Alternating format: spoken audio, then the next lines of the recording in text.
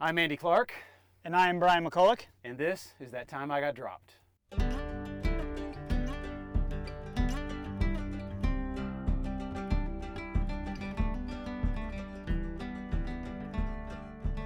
All right, Brian, tell us about yourself. Where are you from, and when did you fall in love with bikes? I've loved two wheels as long as I can remember, but I kind of cut my teeth racing motorcycles, and eventually was racing AMA Pro Motocross and Supercross professionally. And eventually, everyone starts training motorcycle or road or mountain. So back in the day, Johnny O'Mara, guy from here now, is like everyone knew him and how he trained and whatever, and it was just big MTB stuff. And so a bunch of us got road bikes and we started doing it and whatever whatnot. So again, I started with literally cotton t-shirt that I cut the sleeves off, and like cargo shorts, just riding around making motorcycle noises like a goon. Nice. Not even understanding roadie culture. So what was the roadie culture like back then? I grew when I eventually moved to Southern California. I landed in this place, Redlands, which has a really rich cycling culture. I'm really proud to be a part of it. There's a big bike shop there. Cycle USA is a really well-known bike shop. The guy who owns it is in the BMX Hall of Fame. What's his name? Craig Kundig. Oh, right. And so anyway, long story short is they're just crazy big on bikes, and they've always had race teams. And there's this other guy, Scott McAfee, who has a shop there, who's crazy into bikes. And so long story short, they're crazy about bikes. And so I was just this goon motorcycle rider that showed up on a group ride one day, and they're like, "You need to race bikes, buddy." So I always tell my wife I'm stoked that we live in California and not back in the Midwest or South, because I was a bit of an outsider when I was a kid, because I was riding bikes and I was speed skating. Speed skating? Yeah, roller speed skating. Yeah. So it's cool that in California, my kids, if they choose to do something that's quote unquote not a mainstream sport, they won't feel like an outsider. But it was probably so long ago. Did you feel like an outsider? Did you feel mainstream? Definitely wasn't mainstream, but I was into dirt bikes, and I grew up in Northern California, right? Okay. And so in Northern California, dirt bikes are not cool. No one's "Oh man, you're a dirt bike rider." Yeah. But down here, it's it was a big deal. Yeah, so when I came down here, it was "Oh, you're a cool guy now." But growing up in Northern California, we were not the cool kids. No. Right? No. And in high school, I was a woodshop kid, so it was I was never one of the popular kids. So getting into road cycling was pretty normal. But what I loved about it was that it was you could just work hard, and it was kind of work in, results out. It was a very simple equation, and it was beautiful, right? It was motorcycling had this big element of the equipment that you had to have. Whether your motorcycle was fast or, what sponsorship you had, and et cetera. Road was dude, if you just wanted to suffer and you didn't mind going hard and being in the pain cave, dig it a little deeper each time you're in there. Yeah. That's it was great. And so I fell in love with it, and here we are. So when was your first road ride? You remember? Well, first road ride. First big club, Oh yeah. Oh, dude, Saturday morning. Whatever. I went on this ride. It was called the Riverside Bike Club. Yeah. Okay. And I rode next to this guy that they called Santa Claus. Okay. And so you can just imagine. Right. He's this big dude. Okay. Oh, really? He's got a massive, pure white beard. Yeah. Okay. And we went down this at the time I was oh, we're going down a downhill, but it was 3% downhill. It's not even downhill. Right. Right. And he was telling me how important it was to keep your feet level so you could be as aero as possible. Right. Right? And I was that was my first group ride experience, and I was just so hungry. I was like a sponge. I was so hungry for it. Yeah. I was okay, Santa Claus, whatever, dude, no problem. I just and we're doing 23 miles an hour down this downhill, and I'm level feet, Nice. So anyway. So from that day to racing, what was the timeline? What happened next? Probably less than a year, really. Yeah, because it turns out, they're cycling is just an eclectic group, right? There turned out that almost on the same route, on the same day, just half an hour different, there was a race ride. Mm-hmm. I go on the race ride, start smashing it up on the race ride with the guys, and there's like, how road culture is. Like there's an established thing. You have to work hard for your reputation. I didn't understand it at the time because you think it's very standoffish. But in reality, if someone makes a mistake at high speed, someone can get hurt. So like if I make a mistake, you would pay the price. So I didn't understand that in the moment. I was like, guys, I just want to pull through. Like what is it going to take? Jerks, right? Why you guys being so gruff? Right? But it helped me because I became, eventually you just keep showing up and showing up and showing up. Eventually they're like, the kid's trustworthy. It's like it's almost like a meritocracy. Like you have to kind of earn your way into the trust of the other riders. Oh, hands down, hands down. I mean, and obviously there's pros and cons to it, but like at that time, I was so hungry, I didn't care. Like I was like, guys, you can just kick me all you want, and I'll just keep coming back because I'm hungry. Did you figure out that you were better at one thing than the other, or? It was different because, like I mean, again, the road scene is so. Most of the guys are 30 plus, 35 plus. These guys were all guys that had like ridden the Redlands Bicycle Classic multiple times, been on teams, been on pro teams, been on Jelly Belly, whatever. Wow. And I didn't know any of that stuff, right? That's insane. They were just there, and I was just like, well, no one's pulling through. I might as well pull through. Like, so what? I have to suffer a bit. Right. So what? Drop me, I'll come back. And that's a badass group. Yeah. No, they were good. They were good. And so anyway, we just learned from that, and then eventually they were like, okay, we can't keep this kid out, so we might as well teach him how to do it right. And then, like, eventually they taught me how to do it right, and, here we are. So you went pro at some point. You did how many? So it was your first road ride. A year later, you're in the racing. You're a Cat 4, Cat 3, 5, Cat 5. It's what, a couple of more years? Is it a year? Was it a pretty fast journey for you? Oh, that's a good question. There was a hesitation when I became a Cat 3, so it's really fast up to Cat 3. Right. But I had this it was an absolute blessing at the time. These guys from Redlands took me under their wing. Right. And they were like, dude, we're going to teach you how to race bikes. Okay? And they were like, first off, you're going to watch the Tour de France because it's a national holiday. You're going to watch it every day. And you're going to watch it from start to finish. Nice. So I'm like, I was single guy, so I'm like, well, whatever. We'll just do this. So I learned by video study, and then we would go to the races together and we worked together. And these guys were Cat 4s, and then eventually we all worked together to be Cat 3s. And then I got my 2, I had all the points for my 2 upgrade. Right?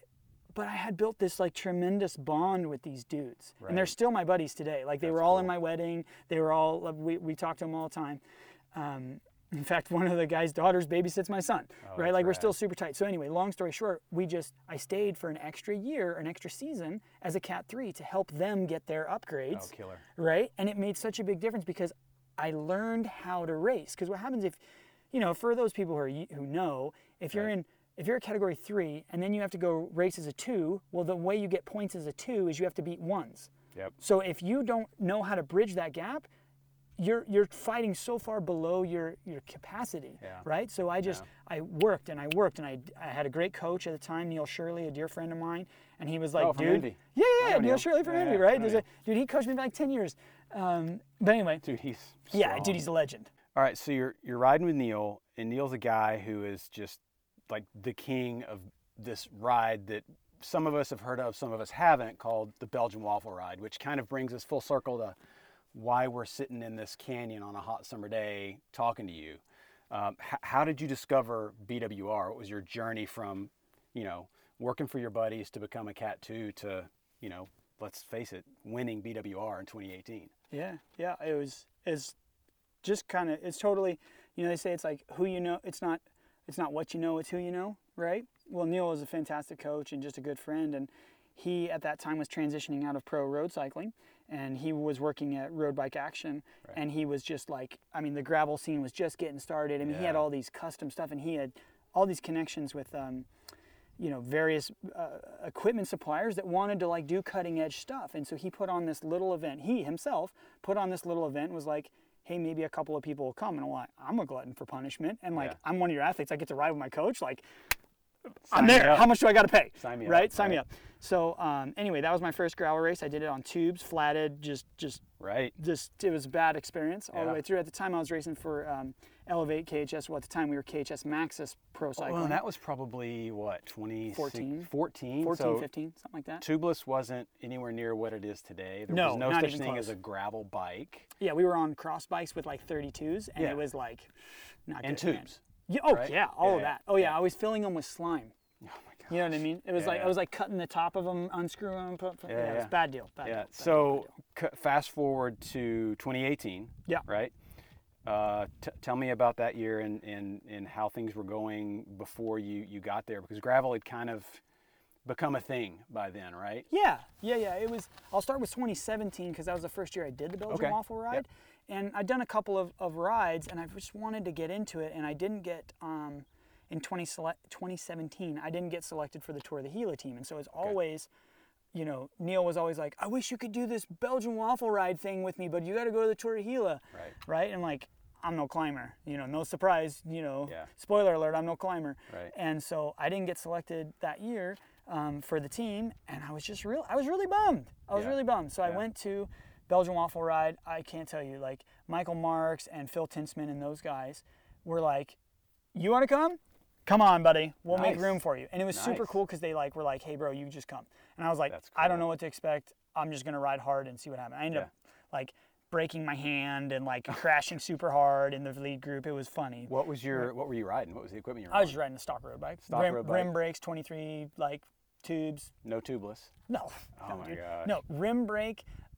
Carbon, like I literally raced a crit on him the week before. Oh gosh. Like I think I had just brand new 25s. Do you like shake your head at that guy? Like what were you Oh thinking? no. What I shake my head at is that like that year I think oh darn it, who won it? He rode for Rally. He was on a cyclocross bike. Yeah. Right? Yeah. And so I was like trying to keep up with him on a downhill because I'm like, well, I was a dirt bike rider, like send it. And you got sent, I ate it hard, like full on bang, like the shoulder was ripped apart, broke my hand. I finished, which was great, because you know when you're racing dirt bikes, like there's nothing else out there but you, and everybody invests so much in you in dirt bike riding that once it's you the pilot, you can't let anybody down. You got to step up, right? And so I bring that to the road, and like, you know, I know road culture sometimes like, oh, I did my job for the team and I quit. Right, but like I'm going to the line all the time. Nice. Right, and so anyway, long story short is I finished the race and I ended up passing Phil Tinsman, who had an incredible ride that year. Right. But I ended up passing him with like 3 miles to go, and I was like, man. PT, how you doing, bro? And he was wearing this black kit. Poor guy, so salty that day. Oh no. So salty, and he was just like, who is this cheeseball? Right. You know? And so anyway, so the next year, it was funny because Phil called me the week before the race and he's like, you're my choice. I think you're going to win it. And I was like, bro, I'm not even like, I'm just like, I did, you know, of course I'd done the Tour of Taiwan that year and all this stuff. So it was like, I was in good build-up. I was in good shape, but I mean, Ted King was going to be there, bro. Like that he was like the king of gravel at that moment. That was like his year. He's still legit. All the Grasshopper series, like Dirty Kansas, I think he won that year. Like he was the thing, and I'll be honest, like I had ridden with him, I'd met him, I was rooting for him. Why wouldn't you, dude? He's the dude. He was like the odds-on favorite. Right? I was rooting for him, right? I was like, dude, this guy. So what was the equipment? What were you on? I was on Elevate Webbyplex Pro Cycling. Okay. So we were on KHS bicycles. Right. And I was on a standard Flight 900, nothing special. It was literally my race bike. It's just a road bike. It was just a road bike. Just regular rim brakes, not even direct mount. Okay. And I had here's the inside line though. Okay. I can't remember. I had bought like this pair of Shimano training wheels for my wife. Yep. And so I called, and they had the sealed rim thing. Yep. So anyway, I called my buddy Justin Dillon, who was my first mechanic on KHS. Yep. Okay, he works at Shimano, and he was like, dude, run this 50 PSI. Yep. And I was like, no way, dude. You're like, I'm going to flat these things. There's no way. And 100%, 50 PSI. So Justin Dillon, like, was the man. Which tires were they? Were they 20? They were 28s. 28s? Yeah. Okay, so that's a little bit of an improvement. Yeah, a little bit of an improvement. Did you stay rubber side down the whole day? Yeah.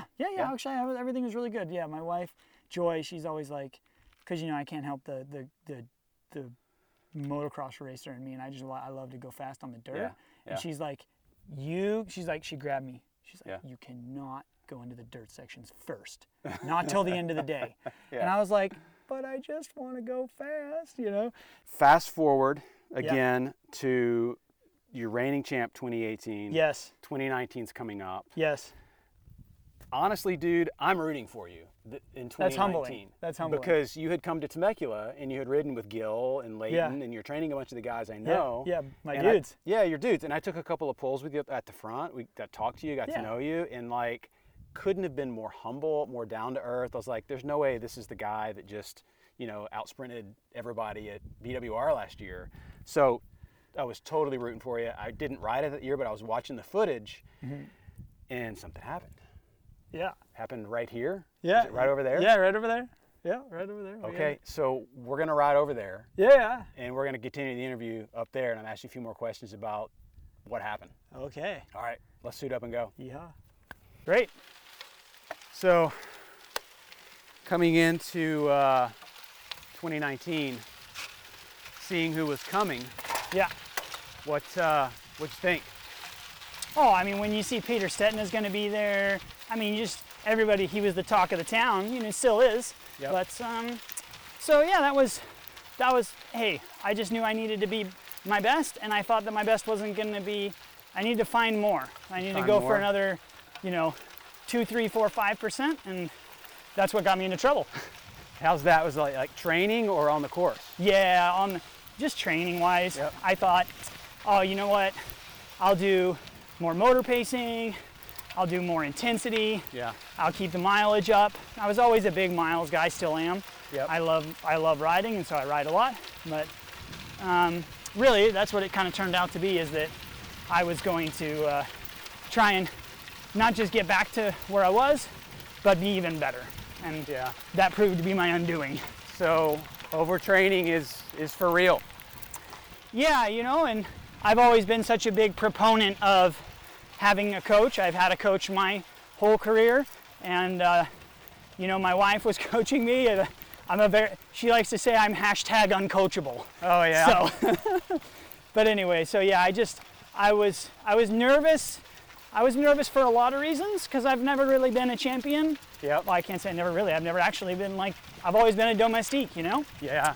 And so the goal was now I had all this pressure, and a lot of it was self-imposed, but the rest of that too.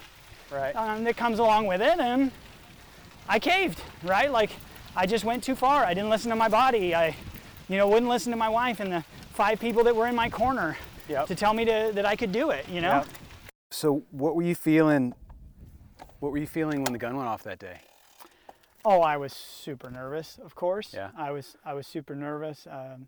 Again, Michael Marks and Phil Tinsman and those guys were they gave me the #1 plate, and yeah, it was really cool. I never had one of those before, and I still have it, of course. But yeah, so there was a lot of pressure, and at the time my wife was 7 months pregnant with our son. Yeah, so it was it was just this whirlwind of we just had a lot going on. We have a coaching business, and so business was good, and we're very thankful for that, and we're lucky for that. But business was crazy. Training, I was overtrained. My wife didn't know how to deal with this nut job, anxiety-driven guy that I was at the time, and so. And you're the returning champ with the #1 plate. Yeah. That's got to add just so much at a time when you don't need that added pressure. Yeah, I mean, again, I put it all on myself. Yeah. There are people that put pressure, but they didn't mean it in a negative way. Yeah. Everyone just wants to see you perform good, and they see that you have potential, and they're like, dude, you can do it. You're the underdog. Right.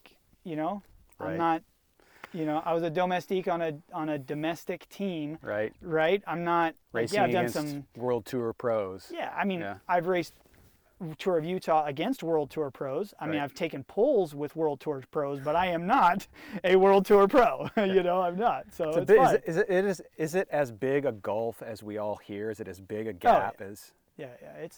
It's massive, man. So they're as fast as we think they are, even for guys like you who are top tier domestic pros. They're just otherworldly.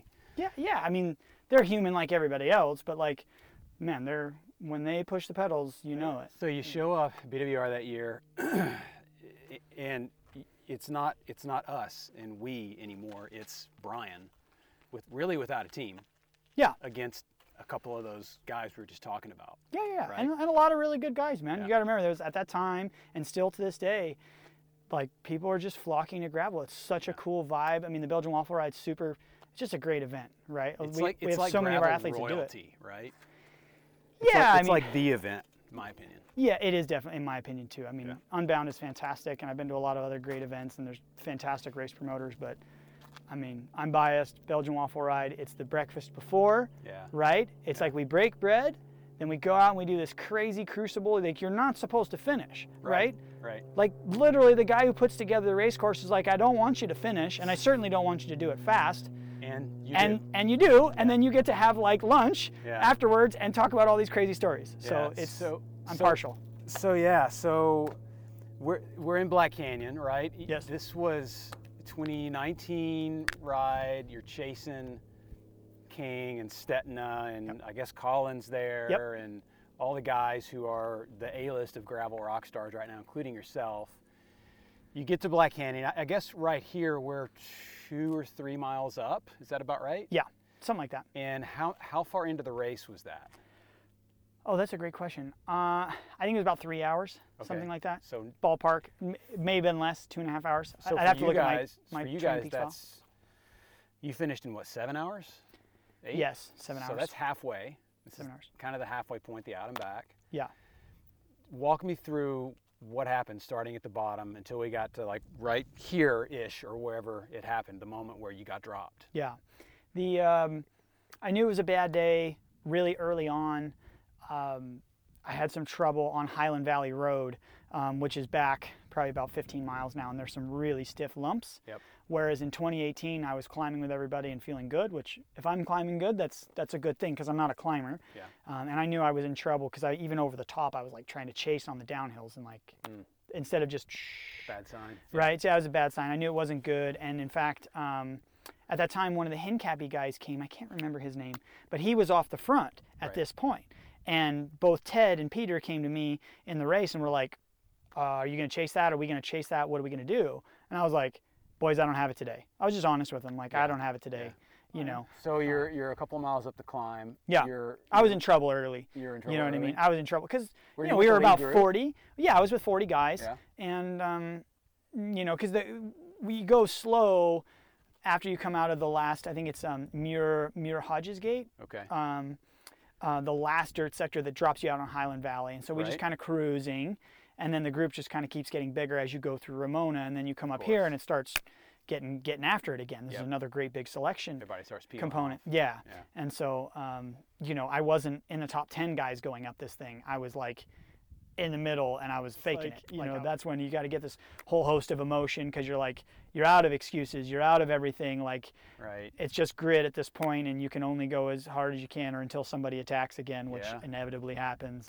And that's the point where you lost contact with that group? Yeah, and you can, I mean, you guys probably hear it in the mics now, like it's windy here. And this was a headwind race, headwind up this. So once you're disconnected, man, it's... and this is super exposed. Yeah, it's good night. Yeah. It's good night. You know what I mean? You have to choose real quickly. A lot of people punch their ticket here and flip it, go back home, go to the next aid station, grab a beer. Oh, yeah, dude. Wow. So what'd you feel in that moment? Like if you dig down deep and you reflect, what did you feel? I think anguish would probably be the way to do it because it was like a mixture of like pure anger and then disappointment. Yeah. Because I was like, I'm better than this. I can do better than this. I want to show everybody that I have more than this. Yeah. And I didn't, right? And so that's actually, it's been really helpful for me as a coach because you recognize like physiologically, like you only have so much to give, right? You can be willing to give it. That's one thing. Like for athletes, we have to be willing to give it all. Yeah. But sometimes you just don't have enough. And I was overtrained. I was stressed. I was all these things, and those aren't excuses because it was me, you know. Yeah. But so where'd you end up? Oh, it's funny. So got dropped. Had a little pity party. Actually, had a pretty big pity party for myself. So Victor Sheldon, who is like the lead moto here, he is just an awesome dude. And he was like, comes off the back with me, and he's like, "What's wrong with you?" And like, oh, no. Stop playing around, Brian. Yeah. You know. And I was like, "Bro, I got nothing." You know, and it wasn't quite that energetic or spunky when I said it. I might not have even said anything. I might have just grunted at him. Right. But Yeah, that was probably the hardest part because Victor was there with me when I won. Oh, Victor was with the lead moto, and he was trying to convince me that I was leading. Right. And so here we have this kind of like dichotomy where it was like this massive high where Victor was like, you can win it, but you got to go all in. That was 2018. Yeah. And here we are in 2019, and he's watching the group go away, and it's this big dust cloud, and he's like, go! Like, now's the time. Like, stop waiting. Now's the time to go. And so anyway, I think that was like the visualization of letting him down, everybody else down. Yeah. And again, he's fantastic. He puts no pressure on me. It was just, I wanted it so bad, and I just I miscalculated big time. I felt it too. I wasn't here, but I was watching the footage, and I was shrugging just like he was. I was like, Brian, what are you doing? Yeah. Get up there, go, go. Like, woo, it was heartbreaking because you're just such a great guy, and you're so humble, and all of your athletes speak so highly of you, and I've gotten to hang out with you and gotten to know you, and it's like, that my guy got dropped. That sucks. No, I got dropped pretty bad, dude. It wasn't like I was even in the fight. Like the fight hadn't even started, and I was just like, bye bye. So do you still think about it, like PTSD or like? Yeah, I mean, PTSD is probably a little strong, right? But it was really traumatic for a long time because part of the things that I got from cycling was like it was this opportunity for me to prove that I'm good enough. Yeah. And again, to nobody else but myself, right? And it was like, oh, guess what? You're not. Oh, you know? And so there was this internal battle, and everybody's got those things. So I don't want to, pretend like my stuff is worse than anybody else's, but because I'm actually incredibly fortunate. I have, loving friends. I have an incredible wife, loving son. We have a great business, and like I'm still a part of the cycling community. So it's not like anything got taken away from me. It was my own self-belief. But anyway, it was really, really hard for a long time, but we grow. We come back, and that's the beauty of cycling, is that if you're willing to humble yourself and try again, like if you just get back in the peloton or just get back on the horse and ride your bike again, like there's more growth that can take place. And so, I'm happy to say, like, I'm back and I'm training for BWR. I feel good. I've had some, I've won some mountain bike races this year and feeling good on the bike. Am I competitive with the top guys? Maybe not. I mean, I'm in 39 next week, so, but whatever. I'm excited to be a part of the community and smash. Like, I just like to ride my bike hard. It's not that complicated. Yeah. Well, man, I'm rooting for you again this year and every year. Oh. Thanks for doing this. Yeah.